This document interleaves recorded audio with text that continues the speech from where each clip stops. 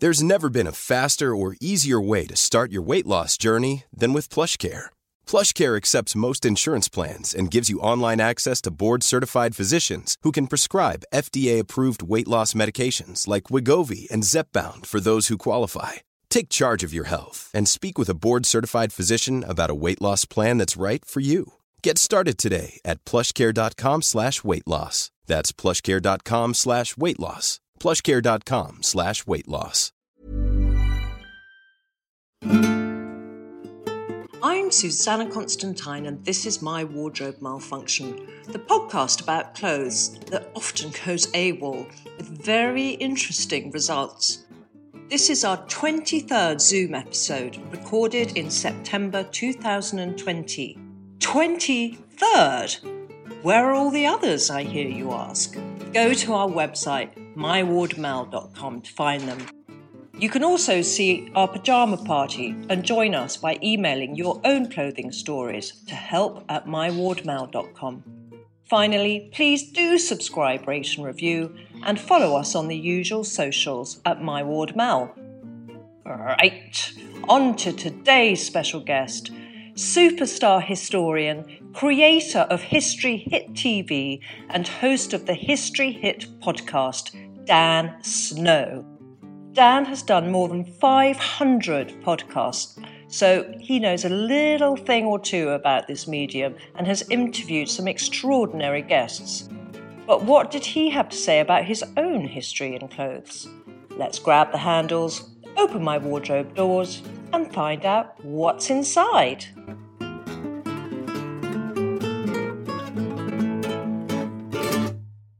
So today, and I can't quite believe this, I'm with historian and, I would say superstar historian, actually, Dan, and initiator of History Hits, the History TV channel, which I think is amazing. And why did you say yes to doing this, Dan? Can I ask you? I said yes to doing this because, do you know what? I'm a big admirer of yours, obviously, and I'm kind of keen to explore fashion and what I wear, because the older I get, you know what, I think as I'm losing my the body and the face that came with the package, right? Yeah. As I'm losing that, I'm more aware now of what I need to put on myself and around myself, and I'm kind of building that identity, whereas I think my identity in the old days used to just be like young, healthy person, and I was lucky. I guess I was lucky. So. And now that's kind of going. And so I'm kind of really interested now in fashion and I'm just being more thoughtful about it. That is so interesting. And as a woman who's kind of, been involved in the business of helping women and some men self-esteem through clothes, I've never thought of that. I've never thought that, and that's although I'm a lot older than you, it's exactly what I've been going through. You can't rely on jeans or the fact that you run 10K because that doesn't have an impact anymore. And so you do, and I've been doing the same. You have to reevaluate and you have to rely more on clothes. Exactly. And so I went through this very odd, I'll actually never forget it. I went through this. It was like a 6-month period when I was 15. And I woke up, I went from being this skinny, weird, giraffe-like, prepubescent, like school friends, I like, everyone used to joke about how like ugly and weird I was. School friends, yeah, great friend. Anyway, and school people, associated people at school. And then in the space of 6 months, I kind of had this, my body just transformed. And I remember every night, I didn't have a mirror in my room, but I looked at the double glazing on my window and I saw this guy with a 6-pack. And I was like, who is that? What is happening here? And it was the most exciting transformation I've ever obviously experienced. And it's one that changed my entire life. I went from being a total loser to being on the first 15 rugby in the space of a year, and then I got all these new friends and for 20 years from that point, all I had to do was put a pair of jeans on and a t-shirt, and I looked good. Like, I didn't look fashionable, but I looked good because I just had this. It was all good. Now that's not true anymore, and so I'm kind of, I'm coming to terms with that. Yeah. Well, it's like you've always had the, you've had the framework, and now you got to rely on the upholstery. But it's interesting that you say that. So do you think you had more friends because of the way you look? Do you think you gained more friends? I did. No, I'm afraid to say. I think it could probably my own confidence. Yeah. It was a transformative period because I became, I think teenagers are, and goodness me, I'm sure now times a million, but when I was growing up, we were drawn to physical beauty, weren't we? And we were kind of scared a little bit by by ugliness, and we were all terrified about our skin, and we felt that like what was going on our surface was a reflection of our inner being, which you then spend 20 years unlearning that, and so I have to say it was, but maybe because I became so much more confident, because I was like, oh my God, I sort of now feel like the person I thought I was inside, and now other people are going, oh, you're a confident, big, tall, strong young man, and so I have to feel like I do think my social transformation was connected with my physical growing and transformation. So for you, it was like you felt really confident about your body, and so you just threw anything on it, and you felt your body and your height and your frame and your face did the talking, which is actually the total antithesis of what most teenagers feel. I certainly didn't feel that. I was always trying to disguise my body, or I was very, very skinny, or change the shape of myself. So I'd wear 5 layers of thick tights under my jeans, even in summer, to make my legs look fatter. So actually, you got a get out of jail card in your teens. Well, I did get a get out of jail card, and that is also because of the essential misogyny, structural misogyny of the society we live in, which is there's obviously several things going on there. And by the way, we could talk later on about my lack of needing to have fashion. I've worked alongside many female presenters, and I've been astonished, by the way, by how we have had to both approach what we wear on screen, and perhaps we'll talk about that later on. So I do think it's the fashion, the expectations, the misogyny around young girls and women is mind-blowing. So in your case, it was your legs need to look fatter. In another generation, it could have been they need to look thinner or longer or shorter, or whatever it might have been. For me, there's a heteronormative sort of expectation that just a young man needs to be square-jawed and skinny-waisted and wide-shouldered. And I was very lucky in that respect.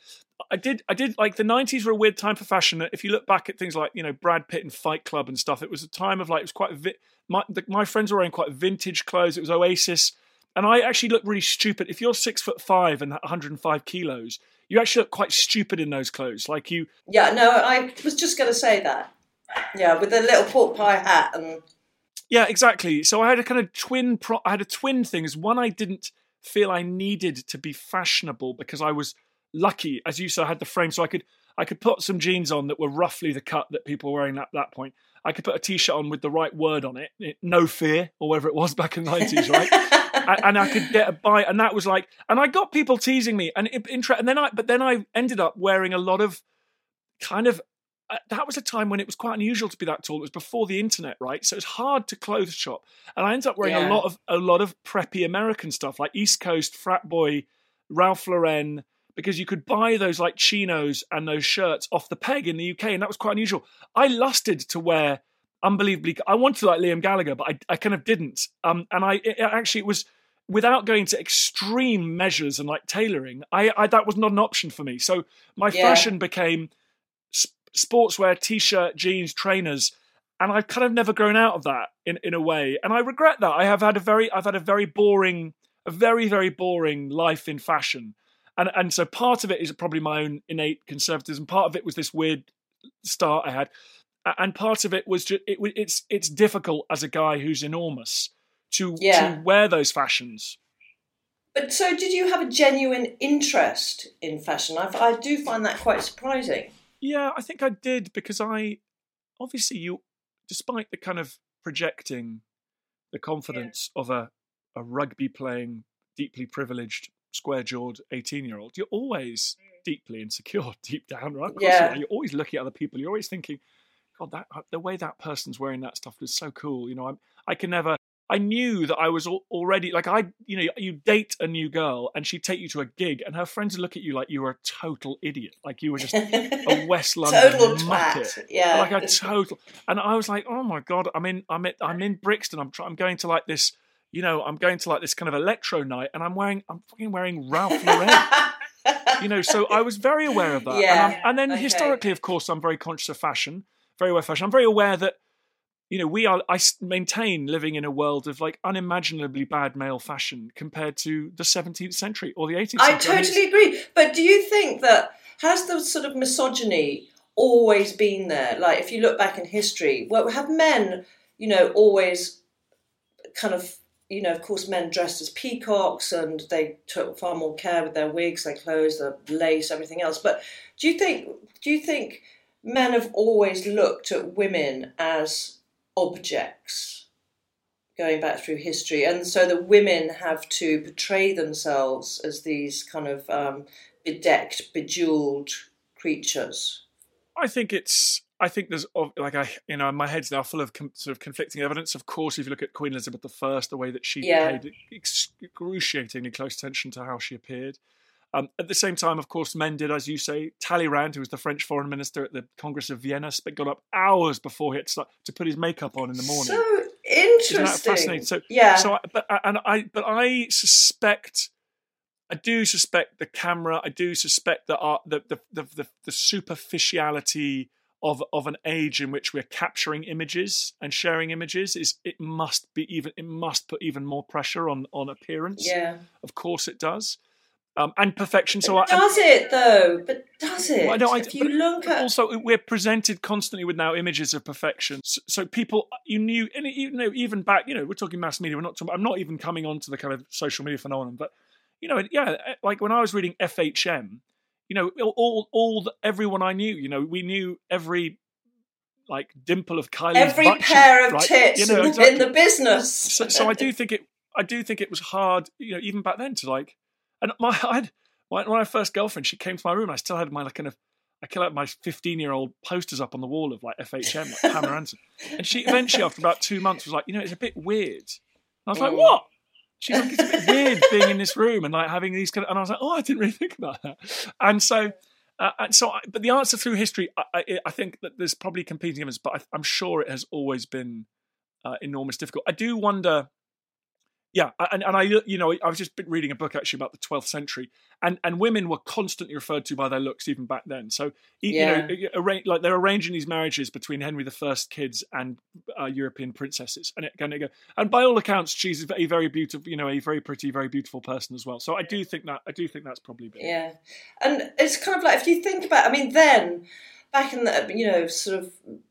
In the, let's say, Elizabethan times, the amount of work and time and effort in embroidery and beading and lace making that it took to be presented at court or to go to a ball, whatever it was so extreme. So we don't have that today because everything's instant.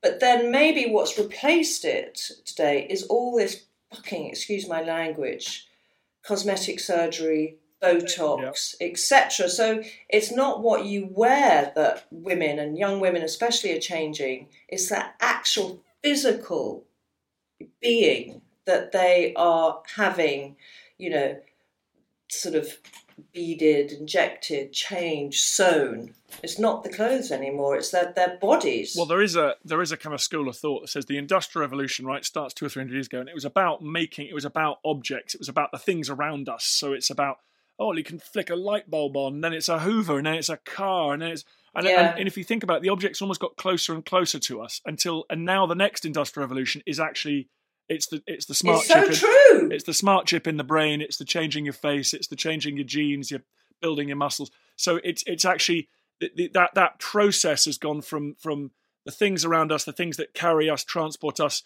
to utility things in the home, to things right inside us, changing our very nature. So. That is so true. And do you have, obviously, I so firmly believe that a knowledge of history helps us project what is going to happen in the future to a certain degree. But are you as much interested in the future of history in the making and what's going to become history as you are in the past. Yeah, that's the weird thing about people who slag off historians. They think that we're all like weirdly obsessed with just dead people. Yeah. And the reason we love history is because we're totally fascinated by the future and the present, and history is where that all comes from. Whether we like it or not. So I get up every morning. I cannot wait. I particularly, it's fascinating. The older historians I know, I interview these guys, men and women in their 80s and 90s. They are so fascinated by the world because they know where this stuff comes from. Oh, I see. There's trouble in Belarus. You know, there's their president's under. Well, of course there is, because if you look back 20 years, 30 years, 50 years, you can see that all building, and then it comes to pass. And like, I am so fascinated to know what happens to Donald Trump in November. I'm more fascinated than anybody I know, because you've studied the history of racism in America. You've studied the history of elections in America, of isolationism, of presidential quirk and criminality. You cannot wait to see who the next one will be. Whether the future belongs to Alexandria Ocasio-Cortez and the progressives, or whether there is this swing back towards an older, whiter, slightly more racist, very much more racist view of America. Like, that is, I'm obsessed by that. And do you have that on? Because you have an amazing podcast. You've done like 500 episodes, and then you have your History Hit channel too. So do you discuss that as well, the future? Because to me, like you said, that is what it's all about. That really cements the importance of history, I think, especially for the younger generation.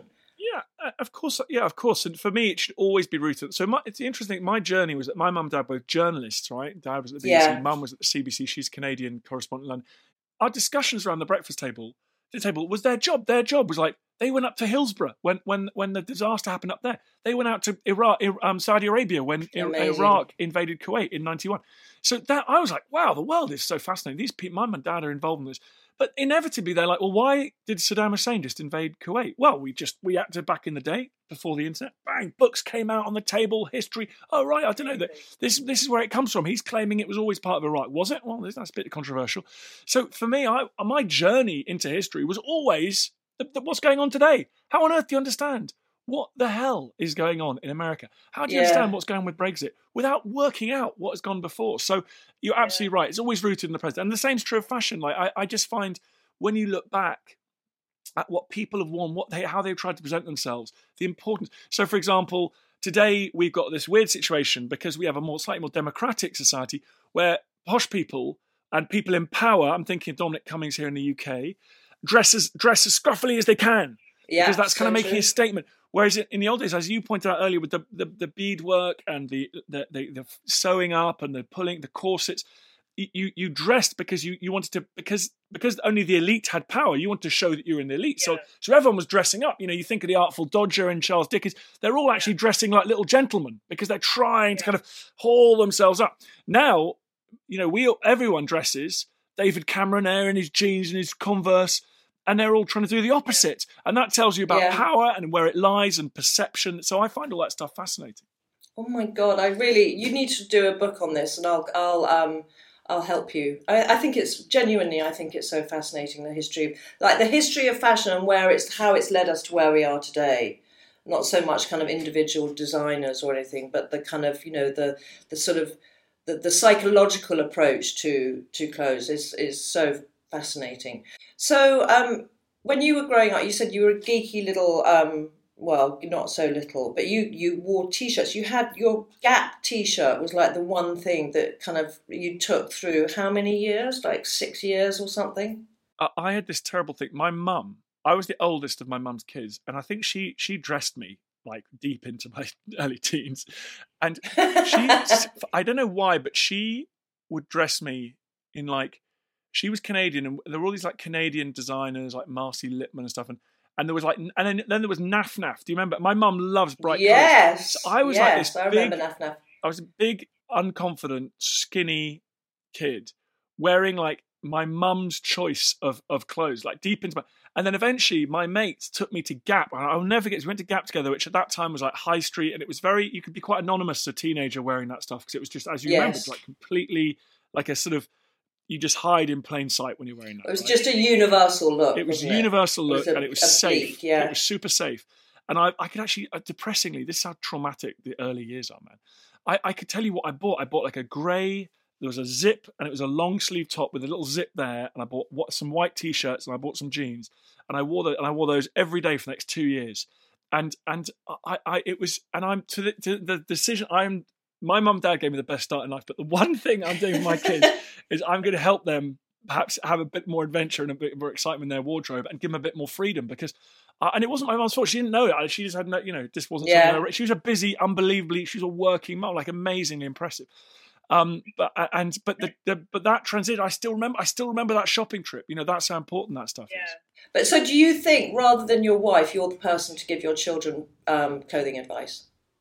No, I think we talk about it as a family a lot more. I mean, again, my role is very different to my dad's role a generation before, and I'm sure that's true of lots and lots of parents, lots of men out there. Still, we haven't come far enough, but we are we are a long way. A long way. And so I think, I mean, if anything, we like going shopping as a family, and I love, and also the internet is amazing. So we choose things together on the net, and we find fun things to wear as a family. They're still young enough; they quite like novelty things. So they're yet. How old are they? My kids are 8, 5, and 4. Okay. Yeah, so we have good fun with that. I mean, I'm just kind of aware that the opposite. I just don't want to go too far the other way and turn them into little kind of clothes, go crazy and have wardrobes. I think it's just letting them, just going with the flow. I mean, you just got to go with it. I mean, my youngest daughter, she would wear. I remember once we were going up to London, and she was only about 6. She arrived downstairs. She'd wrapped her entire face in cling film, with 2 little holes for her nose, straws coming out, and a little mouth. A cowboy hat, patchwork skirt, kind of little, I call Christy Brown. Do you remember Daniel Day-Lewis and My Left Foot? I don't know, he always wore these little kind of tank tops. Patchwork skirt, jodhpurs, and gold tap shoes. And I took her up to London like that. Amazing. And it's just gone from there. Just let them do what the fuck they want. It's so wonderful when they express themselves through clothes. We went to the Natural History Museum once, and just as we were leaving the house, my little daughter, about 5 or 6, she just put a pair of those lovely butterfly wings, those sparkly butterfly wings on her back. Oh. She just went, all right, hang on. We're going down to go to the museum. I'll just wait a sec. I just need to get there. I was got keys, right, Oyster card. And then she was just like, oh, hang on. Strap them on and just walk around London all day. And I thought, brilliant. What creative and wonderful. And it's been really nice as parents not sort of trying to stop yourself from saying those little tiny things that can have such a big impact and exactly. But you are you're so aware, Dan. You're so aware that I'm so impressed, because it is, looking back for all the women I've worked with, it can be one comment like, your bum's on showing that. Whatever it is that will crush a woman for the rest of her life. So it's like you don't want it to be too much of a minefield. But it is, it's not a question of stepping on eggshells, but it's just sort of not paying too much attention to it, I guess. Many of us have those stubborn pounds that seem impossible to lose, no matter how good we eat or how hard we work out. My solution is PlushCare. PlushCare is a leading telehealth provider with doctors who are there for you day and night to partner with you in your weight loss journey. They can prescribe FDA-approved weight loss medications like Wegovy and Zepbound for those who qualify. Plus, they accept most insurance plans. To get started, visit plushcare.com/weightloss. That's plushcare.com/weightloss. Planning for your next trip? Elevate your travel style with Quince. Quince has all the jet-setting essentials you'll want for your next getaway, like European linen, premium luggage options, buttery soft Italian leather bags, and so much more. And is all priced at 50 to 80% less than similar brands. Plus, Quince only works with factories that use safe and ethical manufacturing practices. Pack your bags with high-quality essentials you'll be wearing for vacations to come with Quince. Go to quince.com/pack for free shipping and 365-day returns. Yeah, I know, it is scary. Well, that's parenting, and that's across the board, right? It could be not just fashion, it's all sorts of things. You just don't want to... But of course, we will do, because that's the nature of it, but it'll be a comment that you just don't even remember. But I know. And so, looking back in history, which era, or do you think was had the most interesting or amazing fashion? My spirit animal, or whatever the hell the expression is. So some people just look amazing. That they get united with the fashion of a certain era, and you're just like, holy shit! You just stepped out of a. And there was this wonderful friend of mine at university called Kate, and she just realized that she was like 1920s. That incredible. She had the body, she had the look. It's odd to say, but she had the kind of, even her skin that was from that period. Yeah. Because she didn't tan, Very for example. pale. So she's not. Yeah, exactly. Yeah. So usually she's like, oh god, it's so embarrassing, I don't tan. Instead, but she just put on the kind of amazing, the head with the little jeweled things that come down. Off her, I don't know what they're called. And she even could dance brilliantly. And she was like, she just wore it all the time because she realized it really worked for her. And so I discovered that I'm just 18th century naval officer, like pirate captain. I mean, that's just my thing. Okay. And to the extent that whenever I go to a fancy dress party, I just wear that no matter what the dress code is. Okay. Because I know that it's just what I'm meant. The massive billowy shirts with the ruffle up the front. Yeah. The funny trousers that come quite high, but are very tight. Because obviously they're kind of very tight on the thigh and the bum, and then the tailed coat, the sort of the tailcoat, yeah, the tailcoat with exactly, and then the waistcoat that crushes it all in, and it just suits me, and I love it, and I wear it all the time. But do you think that was? I mean, when, I don't know if you know the answer to this, but in which do you think was a sort of pivotal time in fashion in history where? God, I don't know. I mean, I think a lot of it, like today, was there the equivalent of the Industrial Revolution, a kind of fashion revolution? Wow, that's very interesting, isn't it? I don't know the answer to that. I suspect it's got to do, like with our culinary revolution, and indeed the Industrial Revolution, is going out around the world and finding incredible stuff that you can suddenly wear. So a great example is the French explorers, imperialists, went to Canada, and Canada was freezing cold, nothing much there. No one particularly liked it, but it was amazing for beavers. And they just committed a sort of genocide on the beaver population. Every single person in Europe wore beaver skin, hats, scarf, like things around the neck. And it was just this astonishing fashion explosion. And so I do think that, I think that, again, it was around about, the industrial, it's discovering new dyes, new materials. Yeah. Just as we were discovering things like pepper and nutmeg, your range of things that you were able, the materials, discovering the extraordinary world-class textile industry in Bengal that the British then destroyed. Yeah. But before they destroyed it, they imported tons of those. And I've been to the V&A and made programs with the experts there, and they show you the muslins and the silks and everything, and the light cottons. And so I do think it's probably once you're able to access the global talent, global raw materials, you're obviously your dress can that's become, when that's so true. And so then, like, you've travelled not in search of silks and muslins, but a lot. So do you have a comfort blanket that you take with you everywhere? Is there something? It needn't be a piece of clothing, something that you cherish that always comes with you. Well, do you know what? This is the thing about social media. I used to take this like sort of silly old Indiana Jones hat because I had this like cosplay. Anyone who makes history programs thinks they're Indiana Jones, and anyone who tells you that that's not true is lying. That is just from senior academics to complete jokers like me who have no business being there, right? And I had a little Indiana Jones hat like everybody else, and I loved it. I took it everywhere. And then Twitter came along, and I watched foolishly checked the Twitter feed and on what people were saying about the program, and loads of people just said, "God, that hat's so pathetic. What a total loser!" And I never wore it again. And that's social media for you, man. And they may have been representative, they may have not, but I did think, you know what? It is quite weird. It's quite affected that I'm doing that. So I used to carry my little beloved hat, my wide-brimmed hat, all around the world with me. So comfort blanket, yeah, I think that's probably it. Probably it, really. Yeah, I don't, clothes-wise, I now try and pack extremely light. I mean, I love going hand luggage only if I can, which is... I agree. It's such a joy, isn't it? And you're so free. And particularly also, especially if you're going to weird places, it's just so nice knowing you're not going to be separated from your luggage. It's just such a nice feeling. Yeah. So, but again, I'm very privileged I can do that. I mean, as I said earlier, I've worked with people like Anita Rani, and the effort that she is expected to go to is actually just frankly ridiculous. And you're making, these are not studio shot shows in London where you've got lots of support.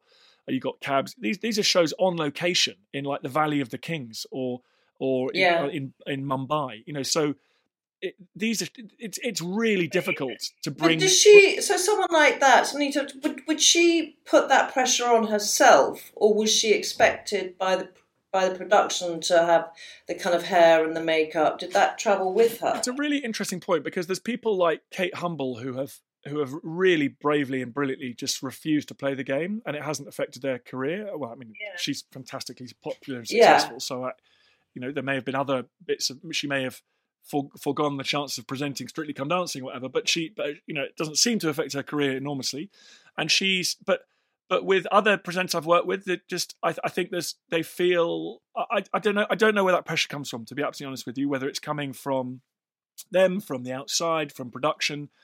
But all I know is that I've turned up looking like a goddamn scarecrow on production many times, and rarely, if ever, have anyone mentioned anything. I think it's priced in with men. They go, oh look, Darren looks like he slept in a hedge. Where does the scarecrow look come from? Is that a genuine, I just couldn't give a flying, or is it laziness? Is it I don't really know what I'm doing? A bit of everything. Genuinely, that it's cock up rather than conspiracy. So say I'm somewhere and it's really windy and dusty and deserty. You probably just give up because it's too crazy. And you go, why didn't I have a haircut before I came? Because it's now just blowing. I look like an idiot. And you almost just go, you know what? We're just gonna have to go with what we got here. And then, especially when I was younger, but I think it was sort of laziness, and I don't care, because again, as I said earlier, you hope you're just going to ride on the essential, the essential architecture, the bare bones, the bare bones of it will get you through the day. But a lot of it is like, I don't know really. I don't know what to wear. I don't know what to wear on the television, and I still don't really. I think I don't. Do you wear that kind of, It suits, luckily. I hate suits, so they're gone in terms of location filming. They've been replaced by a kind of weird trouser and bright coloured, block coloured shirt. Like, so you can't have. It's difficult that cameramen or camera operators complain about strobing and things. So you go, I don't want to risk it. I'm just going to wear a pale blue shirt. Yeah. But then that just is savage as well. So you just go, I'm gonna rock the t-shirt. I have received complaints. Funnily enough, the only complaints I've received lots of complaints, but I've received some of the complaints I get a bit worried about are, I get Second World War veterans going, you were walking on battlefields talking about the battles and where we fought, and you were wearing t-shirt and jeans, and we felt that was a little bit disrespectful. So that's really upset me. That I've got to be mindful of that. In the winter, funnily enough, the weather actually helps, because the weather, you're allowed to just zip it all up under the jacket or under the something to protect you from the rain. But it's tough in the summer, because then you've got the options, and it's I don't know what the answer is. Yeah, but I guess, I mean, I don't really know what the answer is either. I think when you're presenting on television very much, and especially with someone like you, who it's much more about what you're saying, what you're delivering, than it is how you look. It's sort of got to come from you. It's got to come from, and it's, I kind of feel stupid saying this to you, because, but I'm pleased I'm glad you find clothing kind of interesting and worrisome, but it's sort of got to come from you. And I guess it's just sort of jacket and jeans, which is so boring, but it is boring for men. But I don't think it is. You have to play, be respectful for the place you're in, but does it really, really matter? Yeah, well, I agree. So I think the problem, because it is boring for men, then that makes it harder for you guys than it is for women. And it reduces your motivation, I think, as well.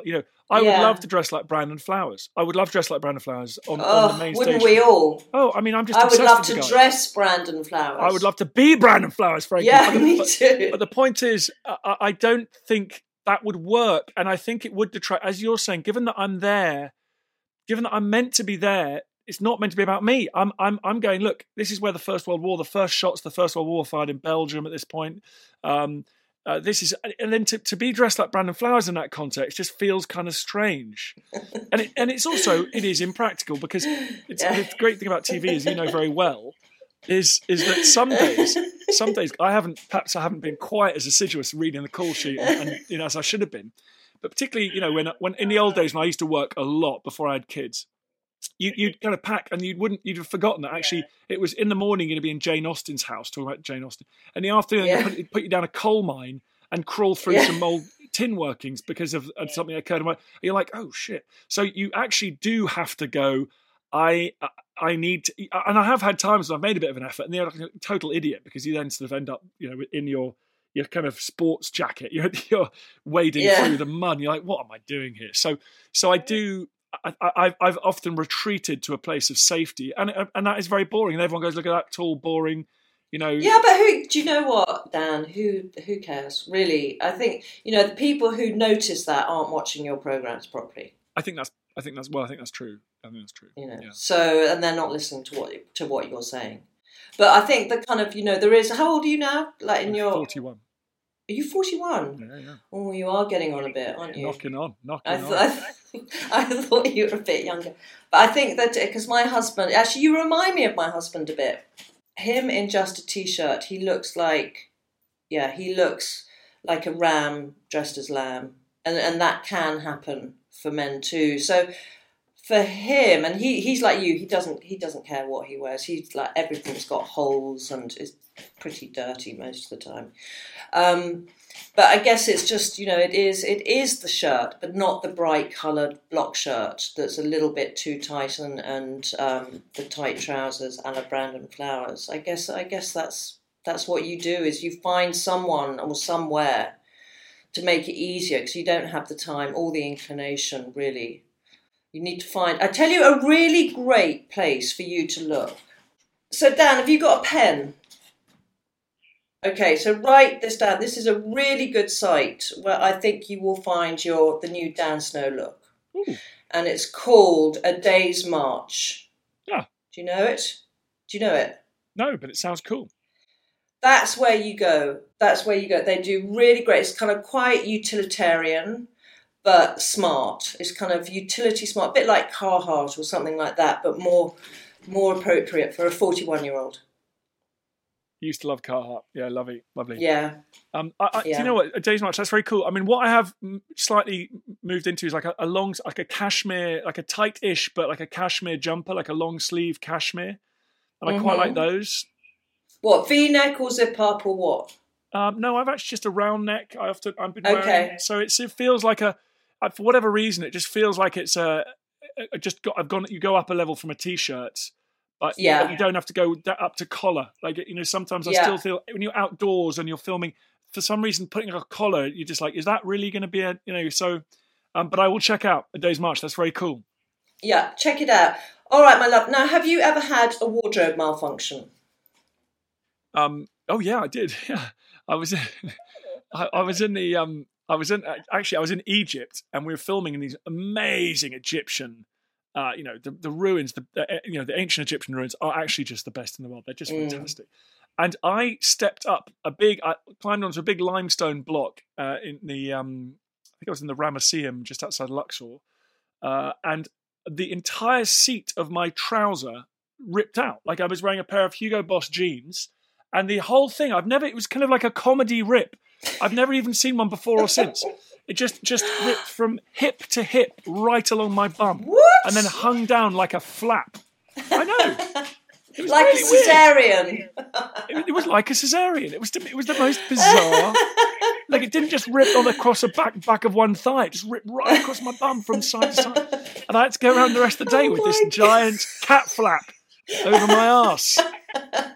It was That's savage. Classic. That's fantastic. And then your birthday suit, Dan, what would you... Okay, might be quite difficult for you. We might have to sort this one out. But what's your kind of go-to outfit that makes you feel you're going somewhere and you want to feel confident, you look good? What would it be? 18th century naval captain, almost certainly. Oh but, my okay. gosh. Okay, so contemporary, if I had to look good, I think I've got a pair of quite nice... unusually for me, fitted trousers. I guess would you call them slacks? I guess so. Like quite a heavy, tailored trouser. A tailored trouser. I mean, this is how pathetic men's fashion is. That's what we're talking about. I mean, that's this is the choice, guys. A track pant or a tailored trouser. Take one. Well done. Yeah. So and a tailored trouser, and then again. And then I think if I was going out, a shirt that fits me, because my body shape is very weird. So I've got 34-inch waist, but I've got quite wide shoulders and things. So I just can't buy, and I'm very tall, so I cannot buy shirts off the peg. Yeah. So I have one or two tailored shirts, and then a tailored shirt. So for me, it's such a weird thing. The feeling of being tucked in, a shirt or a top tucked into your trousers is very rare for me. It's very odd. So I feel.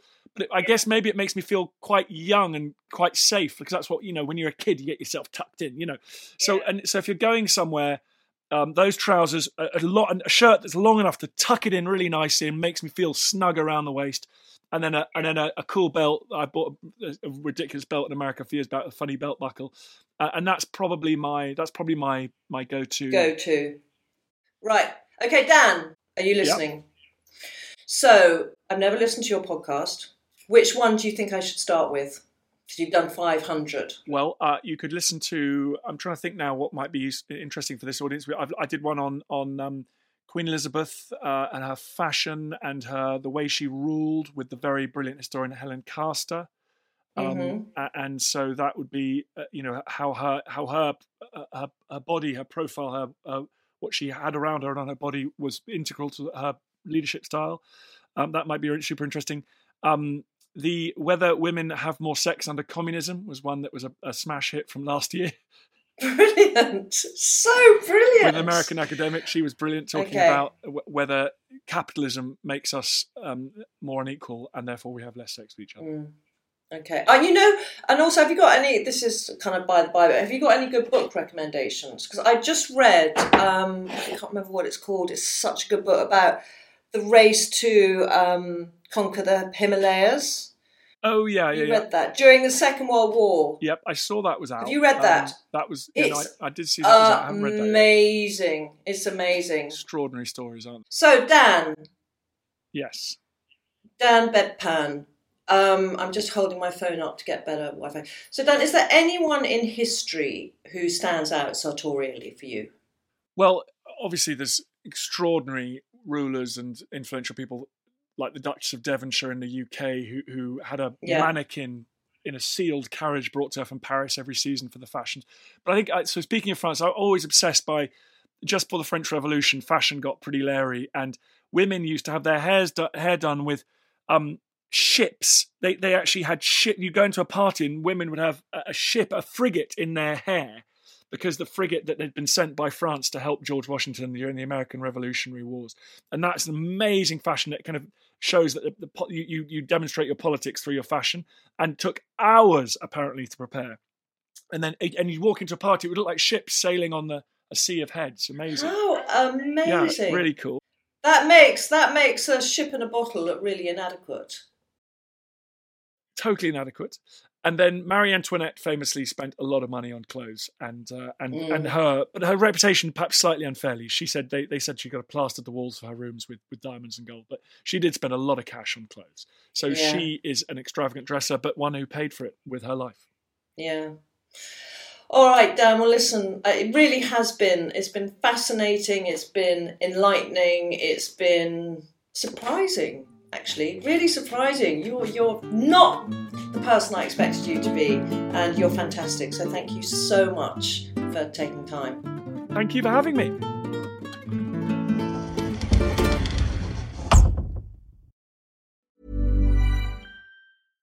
Imagine the softest sheets you've ever felt. Now imagine them getting even softer over time. That's what you'll feel with Boll & Branch's organic cotton sheets. In a recent customer survey, 96% replied that Boll & Branch sheets get softer with every wash. Start getting your best night's sleep in these sheets that get softer and softer for years to come. Try their sheets with a 30-night guarantee. Plus, get 15% off your first order at bollandbranch.com. Code BUTTERY. Exclusions apply. See site for details.